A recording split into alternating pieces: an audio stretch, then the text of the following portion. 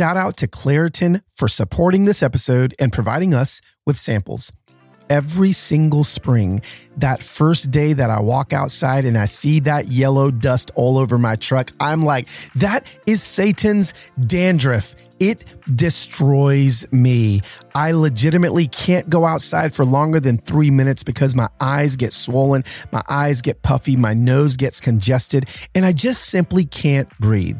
Luckily for those of us who live with the symptoms of allergies, we can live Claritin Clear with Claritin D.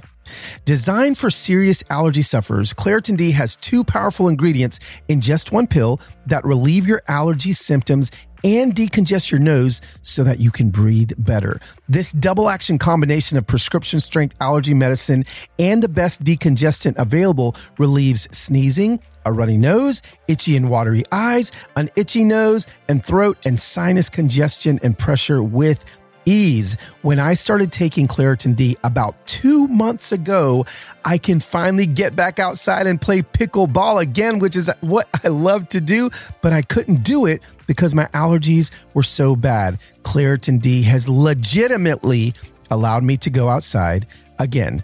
Ready to live life as if you don't have allergies? It's time to live Claritin Clear. Fast and powerful relief is just a quick trip away. Find Claritin D at the pharmacy counter. Ask for Claritin D at your local pharmacy counter. You don't even need a prescription. Go to Claritin.com right now for a discount so you can live Claritin Clear. Use as directed. We are the army of God's earthly angels, serving humanity, fighting the insanity, never blind to the needs or the pain of our fellow man. Ooh, I like that. With the eyes wide open, we do what we Yeah, can. what do we do? Ha. We are they. Who are we? That's right. Are they? Hey, come on, Ben. Sing it. We are the hands of God. Woo. We are the love of God. Yeah. We are. Who are we? Instant familiar. Ladies and gentlemen, welcome to episode 24. What do we got right here? We got Ben Honeycutt singing the Insta Familia theme song. Lyrics by Mr. Tony Piano Man himself.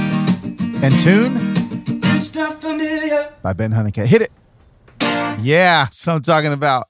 We got a theme song. We have a theme song. What is up, Human Hope? Welcome to episode 24 of the Human Hope Podcast. My name is Carlos Enrique Guzman Chibol Cabello.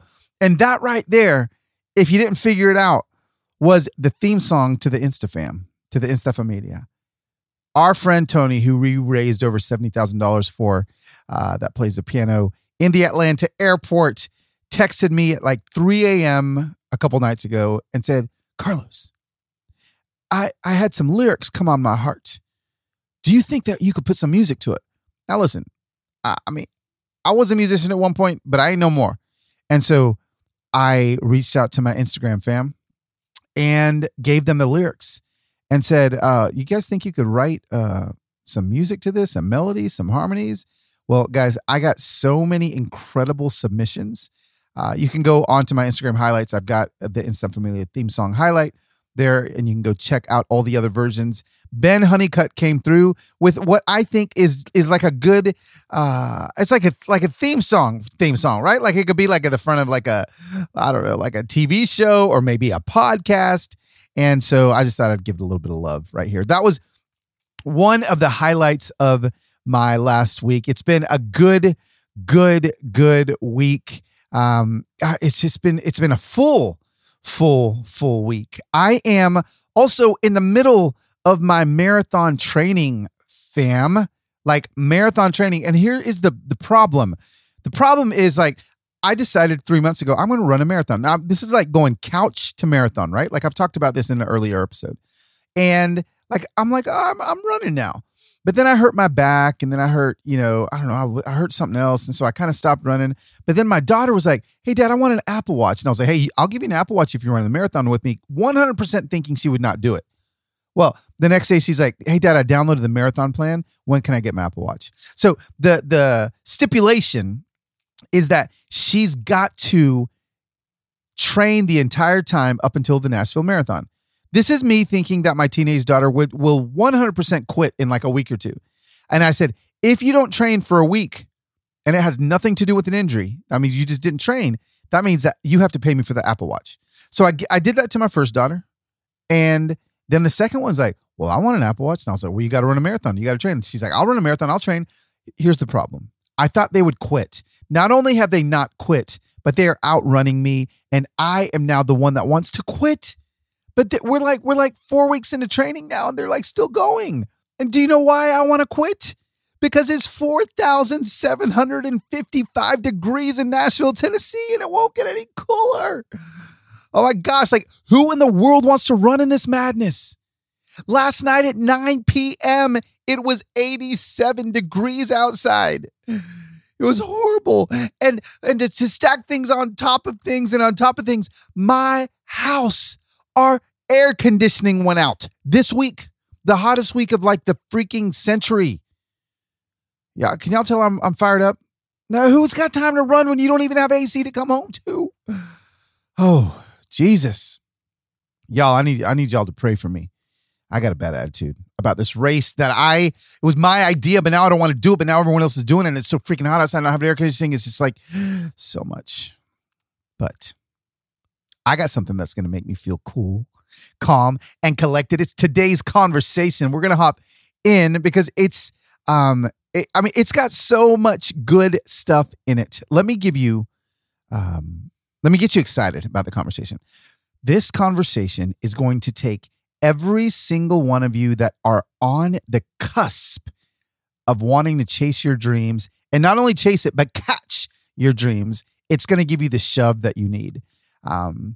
This conversation is going to help us chase our dreams, help us be a better parent, help us be a better partner, help us be a better employee or employer. This conversation has everything, but more than anything, it's going to help us take some risks. And that's what I'm really, really excited about. Today's conversation is with Mary from 5 Mary's Farms. Now, Mary has a last name. She's going to tell you what her last name is in just a minute. But what I need you to know about this before we hop into the conversation, especially for those of you that don't know what 5 Mary's Farms is, 5 Mary's Farms is a ranch in Northern California that consistently provides us, the consumer, with the finest quality meats from animals that they raise as a family on their ranch. Listen, but it's not. She's not just a rancher, okay? Well, I mean, if she was just a rancher, that would be good enough, and her story would blow your mind and inspire you. But what I love about the story is that Mary was pre-med when she met her lawyer husband in Silicon Valley. He was an attorney. She was a pre-med student. Then she started like a tutoring company, and then they started some restaurants. They're like entrepreneurs living their best life, like city people. And now they full on are castrating things on the ranch. They're full on raising cattle and animals for us to consume healthy meat products in America. And what I love is that she shares her entire life on Instagram. Now, everybody absolutely has to go follow her on Instagram, okay? Brian, her husband, isn't on Instagram, but she definitely is. You just have to go to 5 Mary's Farms, and she is on Instagram. Follow her there. But today she's just going to dive deep into her story, deep into the story on why they chose as a family to leave the city to go to the ranch. What is it? What has it done for their family? How can we apply the learnings of the hard work ethic, the rest, all of the things that they've got to do in order to continue to take care of the animals? Like if we're not farmers, well, my wife is kind of a farmer, but we're not, most people listen to podcasts, like we don't have ranches. Like how can we instill this hard work ethic into our kids as well? She talks about that. You don't have to move to a farm to do that. You can learn how to do that as well. She talks about risking. So many of us have so many dreams in front of us that we don't risk. I'm telling you, this conversation is for every single one of you. And I'm so excited for you guys to sit back, relax, and enjoy this conversation with my good friend. I can say good friend now because we've had a conversation, which means she is in the Insta Familia. Enjoy my conversation with not only Mary, but my wife, Heather, as well. Here we go.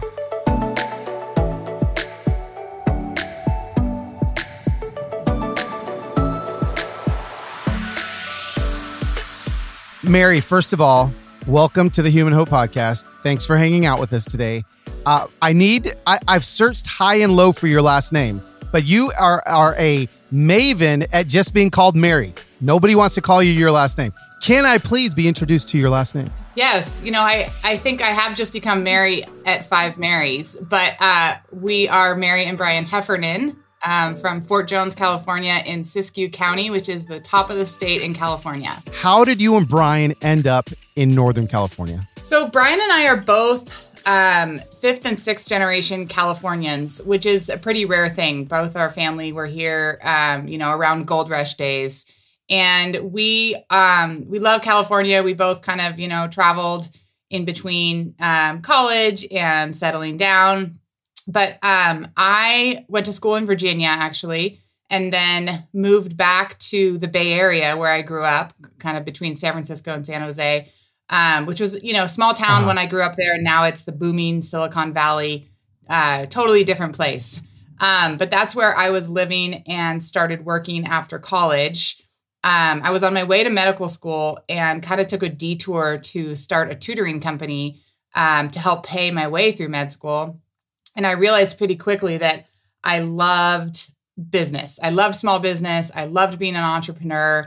It's something I'd actually done my whole life, but I didn't know that that was a word. I didn't know that was a thing. I kind of assumed you needed to take a more traditional path in life, but my grandfather was kind of an entrepreneur dreamer, and I think he imparted a lot of that on me. So I started this tutoring business, and it was really taking off at the time. I started a second location and a couple side businesses from that.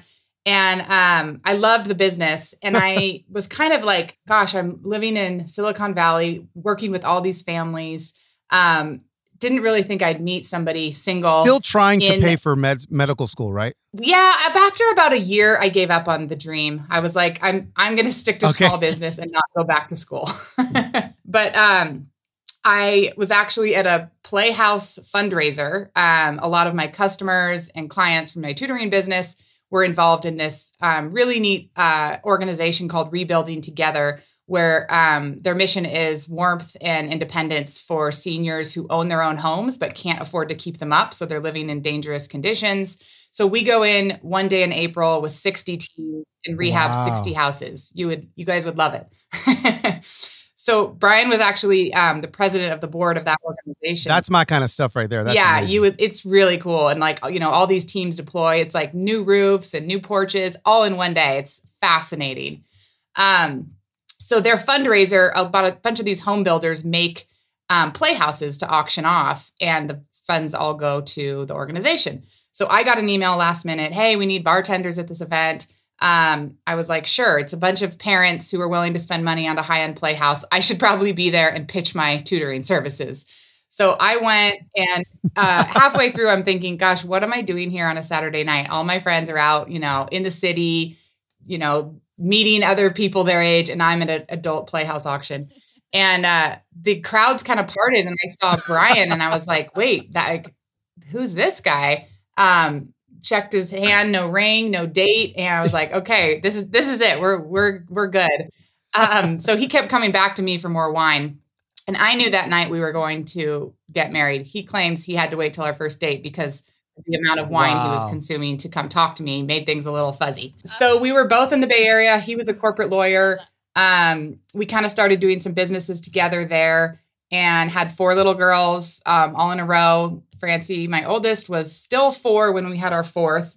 And we loved our life there. We had great friends. My parents were nearby. And we just kind of felt like something was missing. And both of us have always been drawn to the outdoors. We both have agricultural roots in our family, although Brian grew up, his dad was a farmer, which is much different than raising animals, but still he was more involved in agriculture. My kind of great grandparents generations were the ones who were farmers. So I didn't really grow up in it, but I've always felt kind of strong ties to it. I rode horses when I was younger. I tried to do some 4-H projects. So without really knowing, like, we want a different life for our family, I think we were trying to seek that out, knowing that it wasn't something that we could just change our life. By then we had 8 different small businesses. Brian had his own law practice. Yeah. We were kind of like, well, maybe we can just do something on the weekends. Meanwhile, a couple of our businesses were restaurants, totally accidentally. Like, we called ourselves accidental restaurateurs. We kind of still are. But most of my business had focused on kids and families. I always felt like that was where people are willing to invest their money. It's kind of recession proof. People are going to spend money on their kids before they start, pulling back on, they're going to invest in their kids when they have to start pulling back on their own expenses. Kids are still going to be the priority. So all of our business kind of revolved around that. Yeah. And Brian and I loved to go out to eat. We loved to, have a cold beer, good glass of wine or a cocktail. And we just found that going out to eat with small children, we weren't very welcome many places. You have to have 2 high chairs and a kid in the lap. So our idea was to kind of make a place where people could come feel welcome with their kids. We had a playroom in the back. We had baskets under the seats that had, magnet tiles for the babies. It was just like a very family-friendly atmosphere, but decorated to adult taste. So you didn't feel like you were going into Chuck E. Cheese. And great food and beverages, and also like good kids food. We didn't want to just have chicken fingers and pizza. So we had this concept. Yeah. We love, the dream of creating the space, creating the logo, imagining the business, looking to what our niche is and our customers. But we both love to cook, but we didn't have any clue what we were doing in a restaurant. So we said, there's so many good restaurants here. We're just going to hire out a chef to come cater in food, and that'll just be what we do. It'll be easy. Well, like Brian says, nothing is easy. So the health department required us to build a full kitchen. By the time we had spent all this money to build a full kitchen, we were like, well, this is dumb to cater food. We should just have a chef come in and cook it here. And we literally opened the doors to this little restaurant cafe and looked at each other like, oh my gosh, what did we do? We just opened a breakfast, lunch, and dinner restaurant 7 days a week. Like, this was not the plan. But we made a lot of mistakes. We learned a lot. We ended up opening a second restaurant, and we're working on opening a third. And our mission was to source really great quality meats. We were passionate about fresh ingredients. And where was this restaurant again? This was in the San Francisco Bay Area. So kind of the Silicon Valley. Los Altos was the town, and town with a lot of young families. So we could find great produce locally, but we were struggling, like, connecting with a ranch that we could source the meat and know the story, know the farmers, know who was raising this meat, and know that it was raised right. There's a lot of farms were doing it, but they couldn't do it year round, or they couldn't do it on the scale we needed. So after searching high and low, we also found that, a lot of small farms are focused on, the end result, which is selling their cattle commercially, where they're not as concerned with how it tastes or the extra inputs to make really good meat. And we kind of figured out what that recipe was. We wanted grass-fed lifestyle animals with a barley finish. We wanted this dry age. We knew you had to start with great genetics on your cattle in order to have that really high quality meat. So we naively thought, well, let's just do this ourselves. We can buy a ranch. Brian's sister married a 5th generation cattle rancher from Oregon. We're like, Donald will tell us what to do. We can do this. We'll just go up there on the weekend. Yeah. Well, we're like you guys. Go big or go home, right? That's right. You guys, you went on YouTube and you YouTubed how to start a cattle ranch, and then you figured it out, right? That's exactly what there was. A lot of YouTubing, mostly to figure out how to castrate animals, all the nitty gritty. But we just kind of thought that we could fit this into our lifestyle. And I think, subconsciously, we knew that we really wanted this lifestyle, and we thought maybe we could make this work. We didn't analyze it enough to talk ourselves out of it.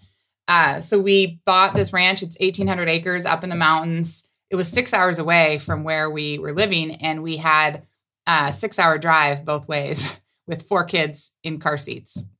So we did that for 8 weekends, and we just were enamored with the lifestyle. We'd finally gotten the house that we thought was our forever home in the Bay Area. We'd worked so hard from our starter home to the next house to this beautiful Craftsman that we thought, like, this is where our kids are going to walk down the stairs when they get married. We just didn't find that like family togetherness there that we all of a sudden did in this teeny tiny 760 square foot cabin where our kids all had to share one mattress on the floor. We tried to make a crib for Tessa, our youngest, we called Tiny then. And I took a closet out and put like some bars up, like a cage basically, and was like, that's your crib. And the other 3 all shared a mattress. But, we'd work all day together trying to figure this out. Like every day was a huge obstacle. Things we never knew were issues. Like, the bull can jump the fence and get in with your neighbor's cows. And separating them is a huge effort. And not only that, you then have to get your bull tested for STDs before you can breed them. Oh my gosh. Things that I was just like, wow, I never knew this was going to be something that I would need to Google or, phone a friend and ask, like, is this really a problem? So the learning curve was steep, but the new satisfaction that we found in working together as a family, coming in at the end of the day, dog tired, muddy, dirty, barefoot little kids just falling into bed. There was no more like, oh, everybody gets a bath tonight. It's like, you're alive, go to bed. Sure. So we were like, this is actually what we want. This is what we want for our family. And driving back to the Bay Area on I think our 8th weekend, Brian and I just looked at each other and we're like, gosh, we're driving home, but it feels like we're leaving home. And our hearts and our family are already there. Like, should we just quit everything and move to the ranch? And it was an immediate from both of us. Yes. We say it was the easiest decision we ever made. It was just really hard to then unwind this life we've created, sell our businesses. Yeah. He kind of, passed his law firm practice on to a friend. We sold our house. We left our family. We put all of our possessions in shipping containers for storage because you don't need much in 760 square feet.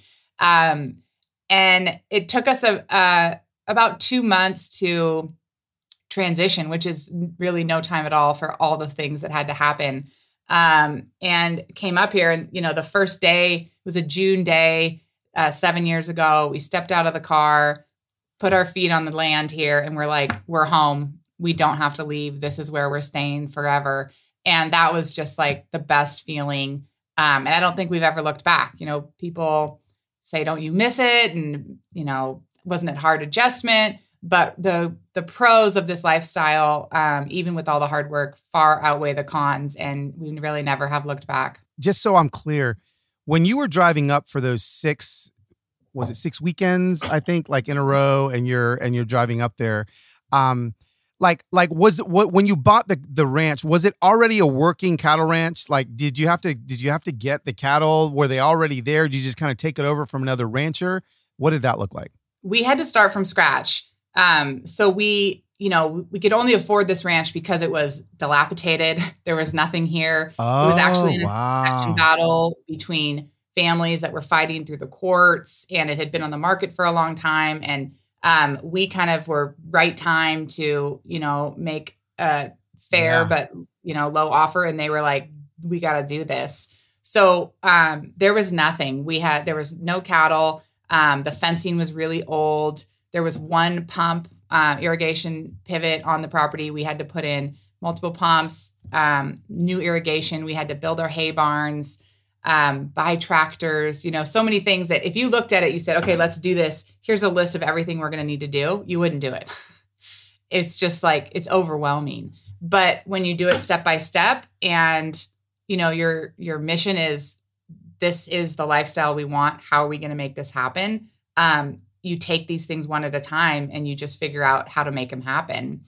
And it was probably 2 years of just inputs. And, we had a little savings from selling our businesses to put into this, but we were getting to a point where we were like, oh, like we can't, we're at the bottom. There's no more room to keep going in, investments and infrastructure. We have to start making money. And it was about the time, animals take a couple years to raise. It's not like you have product right away. So it was about the time we had product ready. We start hustling to figure out how to sell this product. We figure we'll do deliveries or we'll do farmers markets. And I'm doing my first deliveries to the Bay Area with the 4 kids, and people are crying and my phone drops and breaks. And I called Brian. I was like, this isn't sustainable. Like, this isn't the life we wanted. We don't want to leave the ranch. So we looked into shipping and had to kind of, that took another year. But Brian and I have always been scrappy. When something needs to happen, we're like, we're going to find a way to make this happen. So we started, doing whatever we could for additional streams of income to help us get over that hump and to like build this business. So we started opening up our ranch to guests to do these retreat stays. We started doing some events on the ranch. We kind of just like looked at any way that we could get a little extra income to boost us into what was our, forever dream that we could. And it was hard and long, and those years were a little scary, but we've continued that. We're still scrappy. We're always kind of, trying to figure out how to make all these things happen. But we're at a much better place now than we were 5 years ago. Actually don't know how we found you on Instagram. You found her. I did, or was it you? No, you found her. You were following her first. Really? Yeah. I have no idea when, but it's been years. And I think for me, and Carlos and I were talking about this earlier today, and he's like, what should we talk about? And I'm like, well, I love watching you because it is such a different lifestyle, right?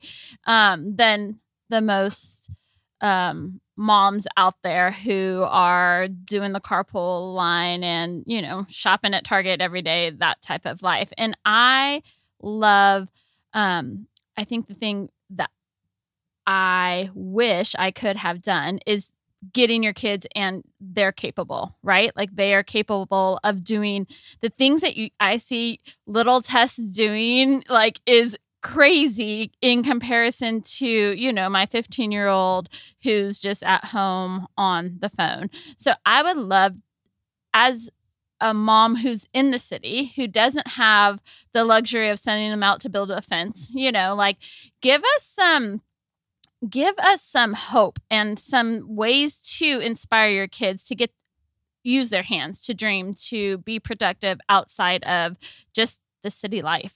Yeah, that's a great question, Heather. So I feel like, we kind of fell into all this accidentally. And that was one of the things I did when we were getting scrappy was I wrote an ebook called They Can Do It, Lessons I Learned by Raising Kids in the Country.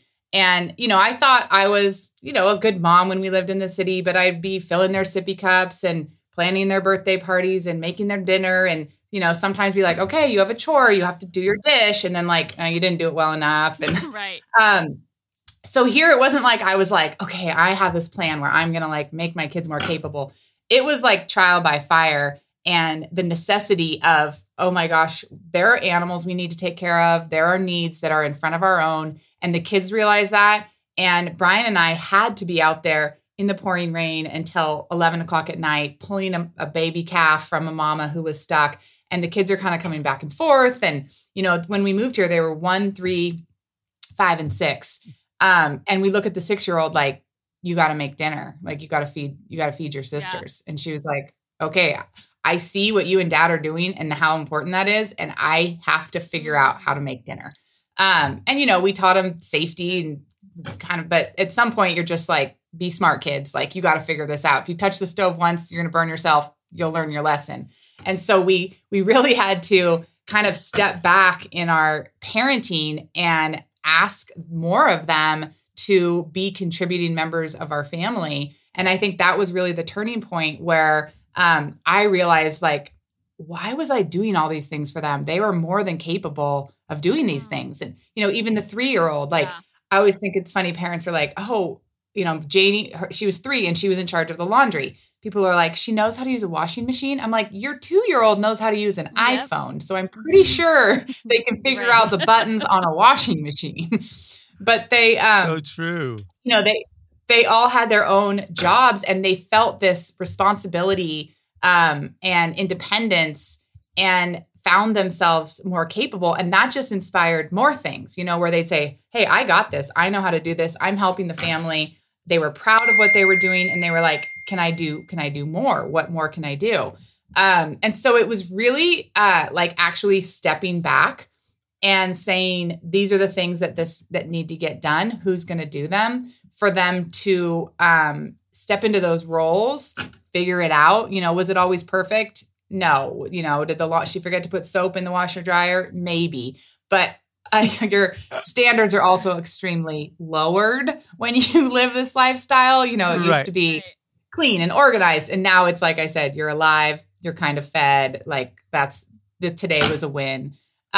So I think that asking more of your kids and just stepping back, if they have an issue, before you jump in to help them solve it, just say, yeah, I think you can figure this out. And then let me know when you need help. Yeah. And that happened too with there was bickering. There's no time for sibling fights or bickering on a ranch. And it's like, it's already high stress situations. We're moving cattle. You're always worried about the animals, health and safety first. And if people are fighting, you're just like, no time for this. And so we kind of stepped back on that early on too. And never intervene. If they're having an issue, I used to be like, oh, why are you fighting? Who's doing this? And, try to help them figure it out. Now I just have learned to turn it off until they come to me and say, I'm having an issue with my sister that I can't resolve. Can you give me some tools? And that's what we say, do you need some tools? If they come and say, she did this, it's like, oh, she did that to you. She didn't do it to me. Do you need some tools to help work that through with her? But it's never like, did you hit your sister? It's like, that's not my problem. That's your problem. And that has really taught them too, it's not worth it. They're never going to win tattling. It's never going to do anything. So they really have to work these problems out, and they just realize it's not worth their time to, come to me and say, I need tools, and then go back to their sister. They're just like, all right, let's just not fight. Let's move along. So, I think, my only advice would be unparent, just step back and let them figure it out. So much good stuff. Thank you, Mary. We ain't done yet. We got some more coming up in just a few seconds, but I want to talk about, again, one of our favorite sponsors here on Human Hope, BetterHelp, H-E-L-P. BetterHelp is not a crisis line. It is online therapy, online counseling. It can help you with whatever problems you are having right here, right now. It can be depression, stress, anxiety, relationships, sleeping issues, anger, grief, all the things. It's convenient, professional, and affordable. And what I love about it is no matter where you are in the world, they can find you your own therapist. How do you do it? Well, you go to betterhelp.com/humanhope. And if you do that, you get 10% off of your first month. Thanks, BetterHelp, for being a sponsor of Human Hope. And now let's get back to the conversation with our great friend, Mary. Here we go. A lot of what you're talking about, especially in your story, well, even with parenting, even with, you and Brian making these decisions and kind of jumping in, there's something beautiful about the risk that you guys continue to keep taking, because it's not like the only risk was, hey, let's move up to the ranch and then that's the risk. No, honestly, as I'm watching you guys live your lives, you're risking every single. I feel like you're starting a new something. It's like, like Mary's starting another, a cattle babysitting company, on the side. This is amazing. You're just risking, and every single time, it's not like all of these risks turn out in the reward that you may have thought at the beginning. But talk to those people that are listening right now that are just. They've not risked it. They've not risked one time yet in their marriage. They've not risked one time yet chasing their dreams. And there's so many people that are listening to this that are going holy cow, they really left Silicon Valley and now they live on a ranch with their kids. Like that was a big risk. But talk to us about the importance of risk in our lives, the importance of risk and how risk actually leads to living. It sure does. And I think that's so important for people to remember. So we have kind of a small business group called M5 Entrepreneurs now, where we mentor other farms and ranches who want to, meet this direct to consumer need, because that's really what's been changing and what's allowed us to invest so much in a first generation ranch. A lot of people say you have to be born into this. You can't just start, but that's because the margins are terrible. But, commercially, you're a slave to the commodity market. But if you can get that product directly to your consumer, there's a whole lot more room for success and doing things the right way and investing more for a quality product. Just as a side note, when beef is raised kind of commercially, it can change hands 7 times before it gets to your table. And for us, it's from us to your table. And that, not only are there a lot of like questions for you as a consumer, like who had it every time, but for the cattle rancher, that every time that margin gets cut. So we knew that we had to take big risks to find a way to make this happen and meet this direct to consumer need. And we've been mentoring and helping other people do the same, which is so rewarding and been one of the coolest experiences of my life. But we post kind of motivational little photos on Instagram every week. And this week it was those who are afraid of failure will never be the ones who succeed, because that failure is a part of being an entrepreneur. It's a part of your life, and you just learn from failure. It's cliche to say like, they're all learning experiences, but really, you have to be able to fail and pivot. I know pivot is like the cliche word of the past year and a half, but saying, okay, I'm going to do this and I'm going to make this work. Okay, this isn't working. And instead of backing off, like, I guess I'm a failure, I can't do it, you say, this isn't working, but this is, or let's try this. And I always tell my entrepreneurs, like, it's only going to work to the extent you make it work. If you're like, okay, I kind of have this idea, let's throw the spaghetti to the wall, see if it sticks, see how many people are interested, and just like stand back and see if it works. It will fail 100% of the time because you are not pushing it forward. And yeah, there's litmus tests you can do to say, is this an idea have legs? Like, are the margins there? Is the market there? Do I think I can actually make this a viable business? Because we also say a business is just a hobby unless you're making money. It's nobody wants to talk about making money, but that's the whole point of, being an entrepreneur and jumping out on a limb and investing your time and your resources. You got to figure out how to make money. So we failed, in a lot of ways, but not like, okay, this is a failure, let's close this down. It was like, let's change directions. And we had to keep pushing forward. Our other option was leaving this ranch and Brian going back to sitting behind a desk and being a lawyer every day, which he was good at, but he never, you should have seen Brian in a suit. They never fit him. He just was so out of place. Yeah, he looked a lot different, but he's so much more in his element now. And that wasn't an option that we were willing to even consider. And so when, money got tight or obstacles came that we're like, this is a huge problem, how do we get over this? Or figuring out how to ship meat. When we started doing it, no one was really doing that. And we're like, there has to be a way. And we hit walls every day for months. Like, this is too expensive. This won't work. This packaging's terrible. How do we get dry ice? And people will tell me all the time, like, oh, I wish I could do that. But, the closest butcher is 5 hours away. And we're like, we drive 5 hours for our butcher because it's the best one. And that's the best option right now. Yeah. You can't stop and say, oh, that's a little hard.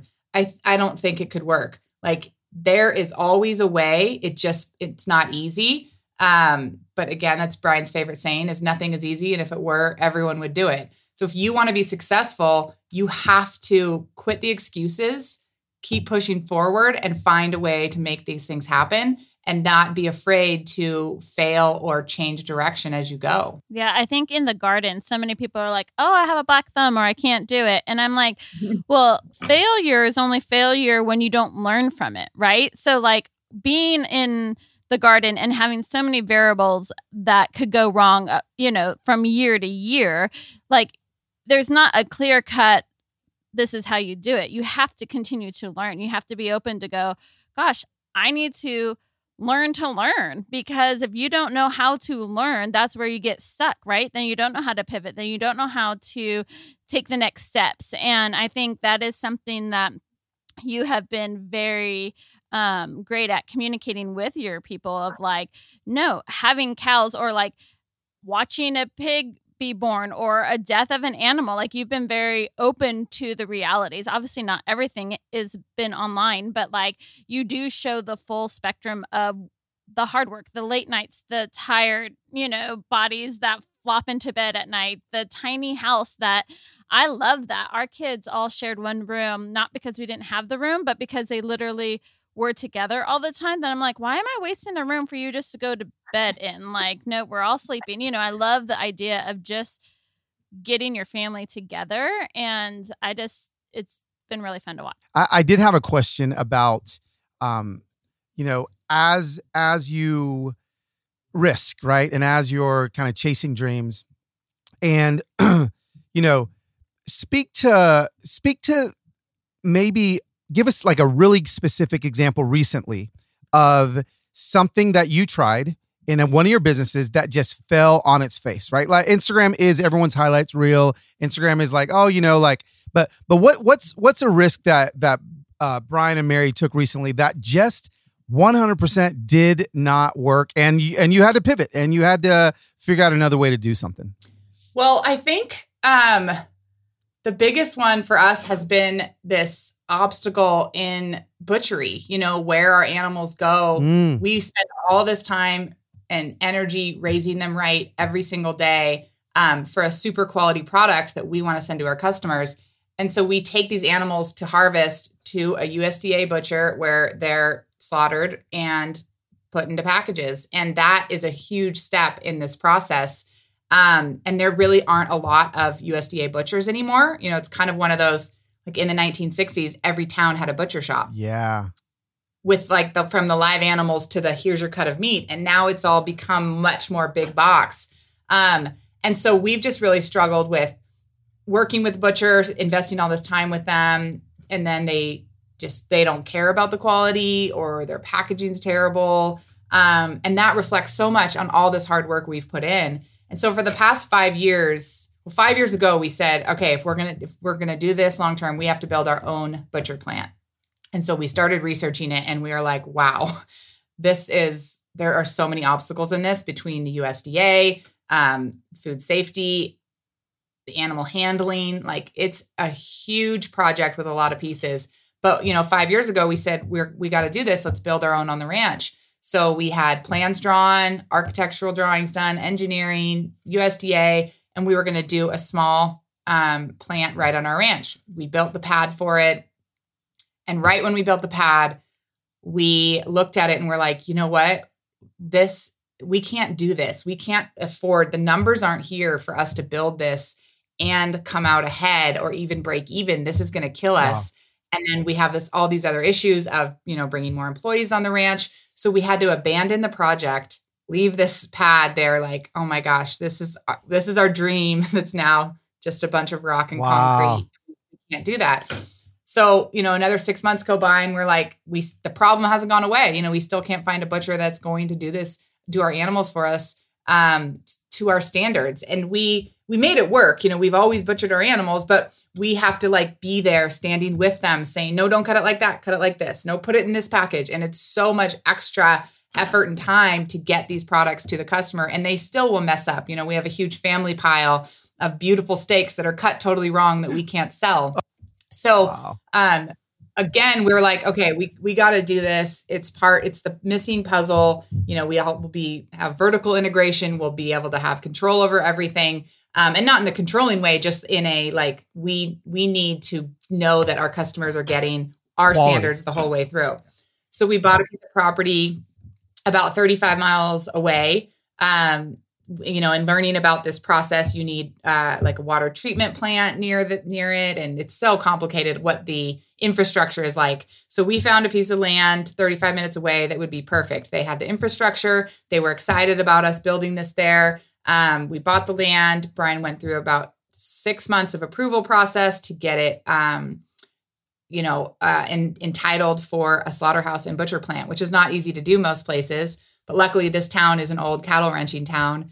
When we went to the city council meeting, I'd done city council meetings in the Bay Area before for conditional use permits, and it was always like terrible. People are standing up yelling at you, and everyone has all these opinions. So I go to this final meeting with Brian, and they say, does anyone have any comments on Mary and Brian Heffernan building I think they called it a food plant. And so there's this one guy in the back in the cowboy hat stands up and he goes, yeah, I got some questions. And I'm like, oh gosh, I'm just going to hide in here. And he says, what kind of food is this plant going to do? And they said, meat. And he goes, well, is it beef? And they said, yeah. So they're going to be killing good animals there and putting them in packages. And we're like, yeah. And he goes, more power to you, as long as it's not lettuce or something. We're like, okay, you're a cattleman. And that was the only comment we got. So, we were so proud. We got this property entitled. Again, plans drawn, everything's ready to go. We do the final deep soil sample and realize that this soil has some issues where we're going to it's going to add a ton of expense to this project. Meanwhile, the girls have gotten into rodeoing, which is kind of our family outlet. It's their girls' sport. They're competitive in rodeo. We travel to these little rodeos in our little trailer, and it's our only time off the ranch. Brian loves it, sleeping in a trailer, cooking outside. And we're like, we love this. And if we build this new business here that's pushing it on the expenses with this new thing, we're going to have to manage all these employees over here. Our quality of life is going to suffer.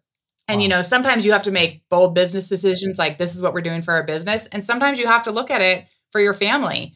And, we were going to be stressed financially and stressed emotionally. And we were like, we pulled the plug. We couldn't do it. Again, we're just like, whew, okay, well, how are we going to make this work? We knew we could sell the land because now it was entitled. It wasn't just like we were stupidly walking away. We were like, we looked at all the things and we said, can't do it. And we thought we'll just keep going ahead with the people we have. And then once the pandemic hit, getting meat directly from farmers has become more popular.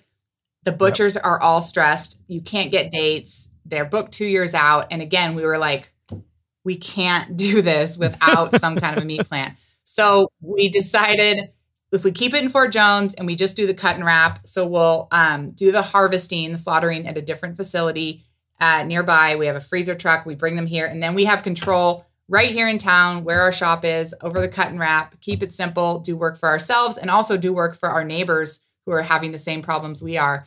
So we're back on track. Our third try. The meat plant is almost done. We're in construction. Of course, there's, issues popping up everywhere, but we are about 75% built. We have the team, a 9th generation butcher, husband and wife, who are going to run it with us.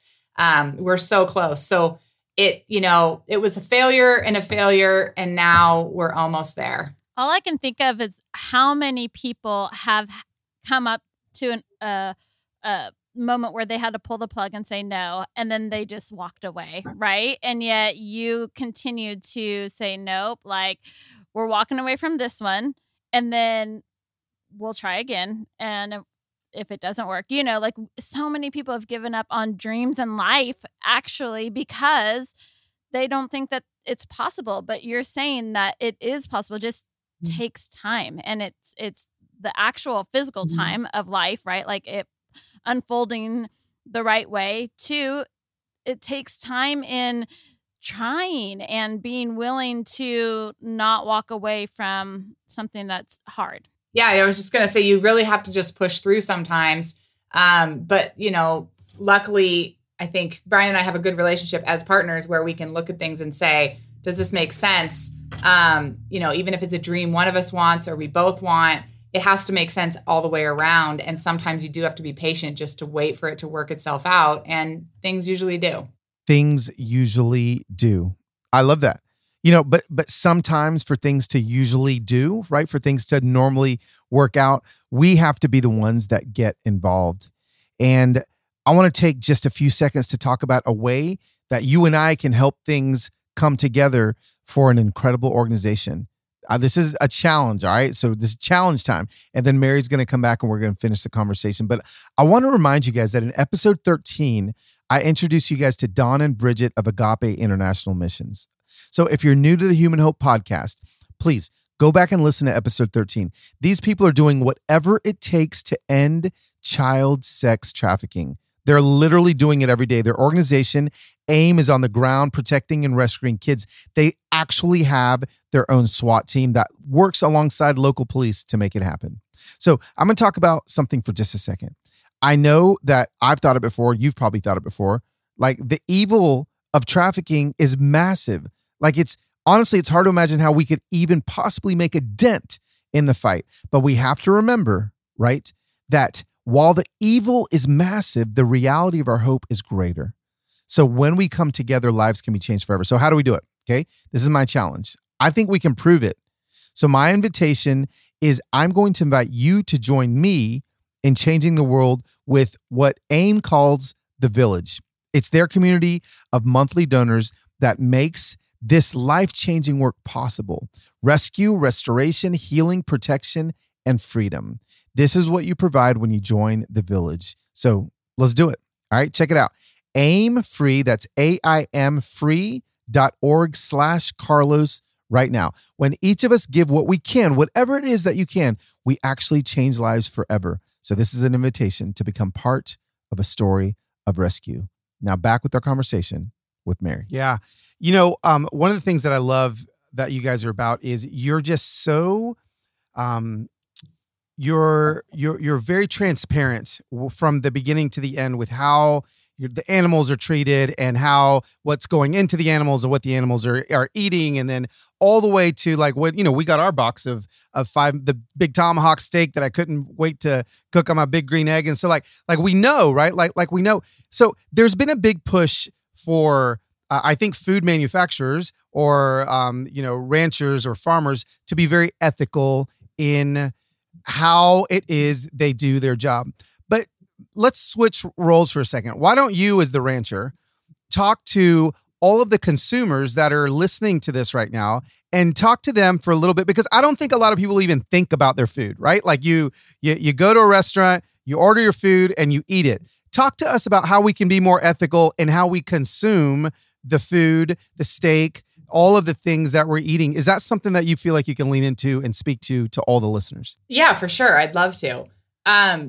So, I think that for the average consumer, there's a misconception that there's something called factory farming in the United States. And there's really not factory farming. There are maybe the way chickens or eggs are raised feels more like a factory and that they're in huts. The way that beef cattle are raised specifically, they are raised by small farms all over the country, and small farmers and ranchers out there caring for their animals just like we do. There's no farmer out there who's a rancher raising his beef that's unethical and oh, you stupid cows, like get out there. You don't need food. Yelling at the cows, right? Yeah. There's some that maybe, are struggling financially. And so they can't buy the best quality hay for their cattle, but they're doing their best. So everybody, where the way cattle start, everybody is raising them to the best standards they possibly can. And then, they go usually to like from somebody does a cow-calf operation. And then once the calf is weaned, they go to a yearling operation who just raises that age group. And then they go to a backgrounding where they are, raised out on grass until they're ready to go to a finish program. And the finish program is where you diverge into grass-fed or grain-fed. And grain-fed gets a bad reputation.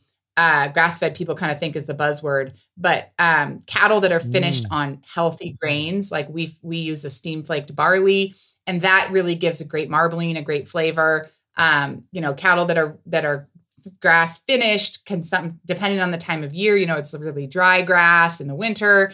That's where you can kind of get a difference in flavor. But what we preach is like everybody does what they believe is right. And there's a niche for everybody and nobody's doing it wrong.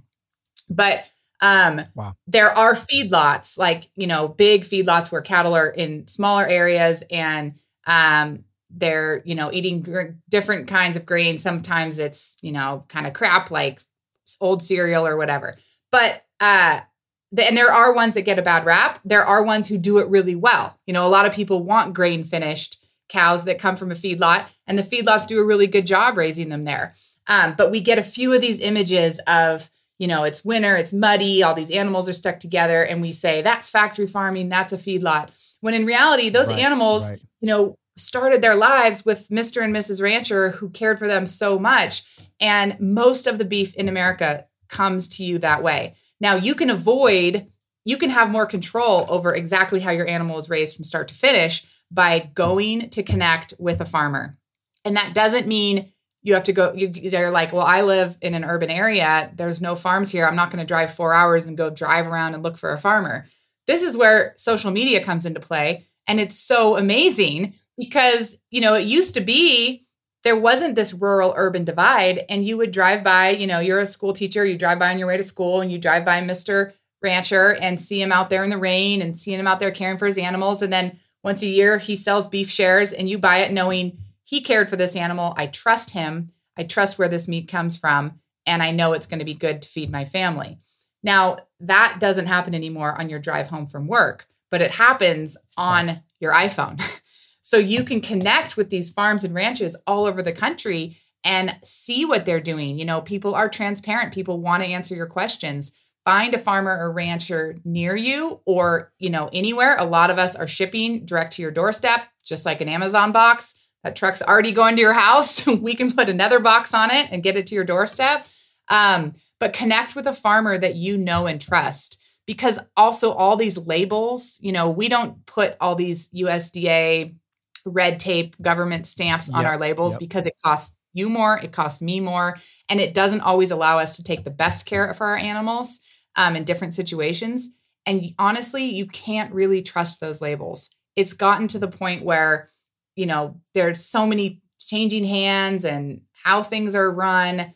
You have to just trust the source and know the source and trust your farmer. And that is possible these days by reaching out and connecting with them, even if it's just following them on Instagram or taking a tour of their farm or ranch or doing a guest stay or buying their meats online and, trying a few different farms. Everybody has different tastes. Some people like one way that's raised a little better, but it is possible these days. And I think really, if you care about what you're feeding your family, connecting directly with a farmer and buying from them is the best way to go.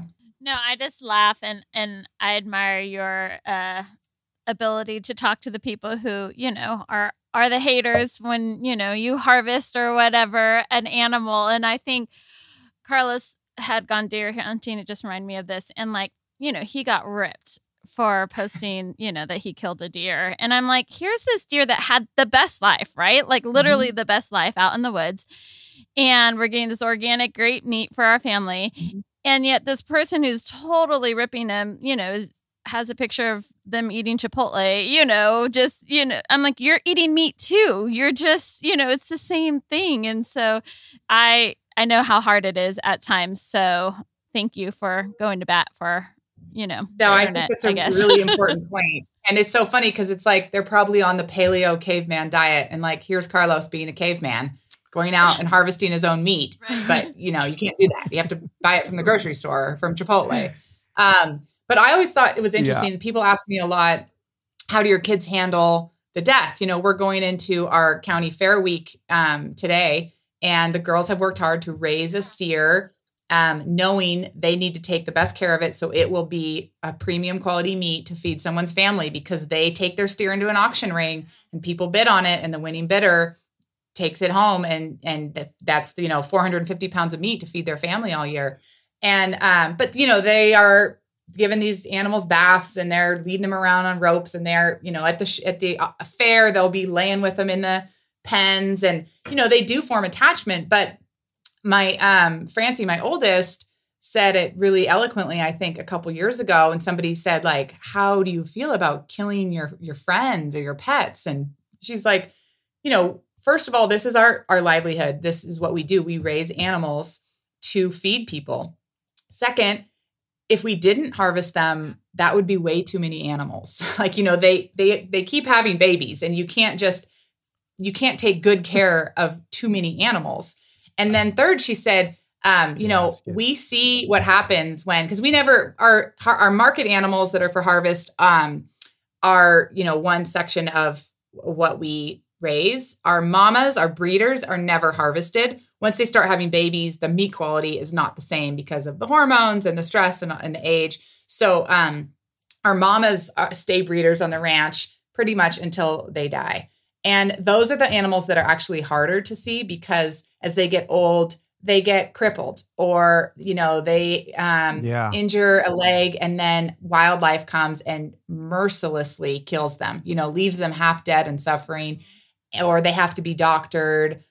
Those are the ones that we see and hurt the most because you see that animal suffering and not living its best life. And we have to usually put them down and take them to what we call a dead pile, which is way up on our mountain. We let nature take its course. Wildlife comes in, everything from hawks to ants. Ants are the biggest cleaner of carcasses. Bears, mountain lions, coyotes, everything. And that is just circle of life. And that by doing that, it keeps those predators kind of placated away from our live animals. But it's a sad thing to take an animal up there. And the girls just said, Francie said, I would much rather see an animal live a great life and have that, one bad day where it's harvested and then serve this amazing purpose of providing 450 pounds of meat rather than get to old age and be sick and suffering and die for no purpose. And I think people, have a hard time really comprehending that until you see it. We're going to have to come visit because I've got like about 10 hours of just conversation over wine and your fancy Mary cocktails that I'd love to have. But knowing that you have, you've got the fair coming up, you got to get back to your kids. You've got to load up the steer and all the things you got to do. I do want, I'm totally in my basement in suburban Nashville, imagining what you have to do. But, I do have a question to kind of wrap up this conversation. The podcast is called Human Hope. And when I talk to you and I see what Five Marys does, it actually gives me hope that there could be a rising generation of ranchers, a rising generation of farmers, a rising generation of the kids that we're raising right now that actually can maybe swing the pendulum back to just where it needs to be as far as like raising healthy food. Tell us a little bit about the hope you have for the future of your industry, which I think can, really leads to the hope you have for the future of mankind in general, because we're all the ones that are going to benefit from that. What do you have hope when it comes to the future of what you do? Carlos, I have so much hope for the future, seeing these kids that, we employ a lot of young kids, and my girls' friends are, over here working, and kids are, I think, getting back to wanting to work, to get out there. They have great work ethics. They want to make change. They want to make things happen. I feel like we are maybe kind of by accident empowering this younger generation to say, I'm going to do something different, or I'm going to make this happen, because I think there is this kind of, hopelessness in kind of the older generations with, I don't know what we're supposed to do, throw our hands up. And then these young kids are like, oh no, we're not going to let that happen. And they're just seeing them like, this 4-H fair that we're going to, I would encourage everybody to somehow get involved in this 4-H organization. It stands for Heart, Heads, Hands. Let's call it Hope, but it's not that. And my girls are going to get really mad at me for not knowing. Yeah, we'll call it Hope. But they are, they're competing against each other in these things. And there is no sense of competition. I have to do better than you. Somebody's, animals hurt or sick or stumbling, or they're losing their halter. These kids are the first to run up and help. And seeing that kind of camaraderie among kids, and just being, kind and respectful for the adults and saying like, I want to make this happen. Brian's only ranch hand for the past year and a half, besides some kind of like 19-year-old interns that have been great, is a 15-year-old kid who's our neighbor. He started when he was 13.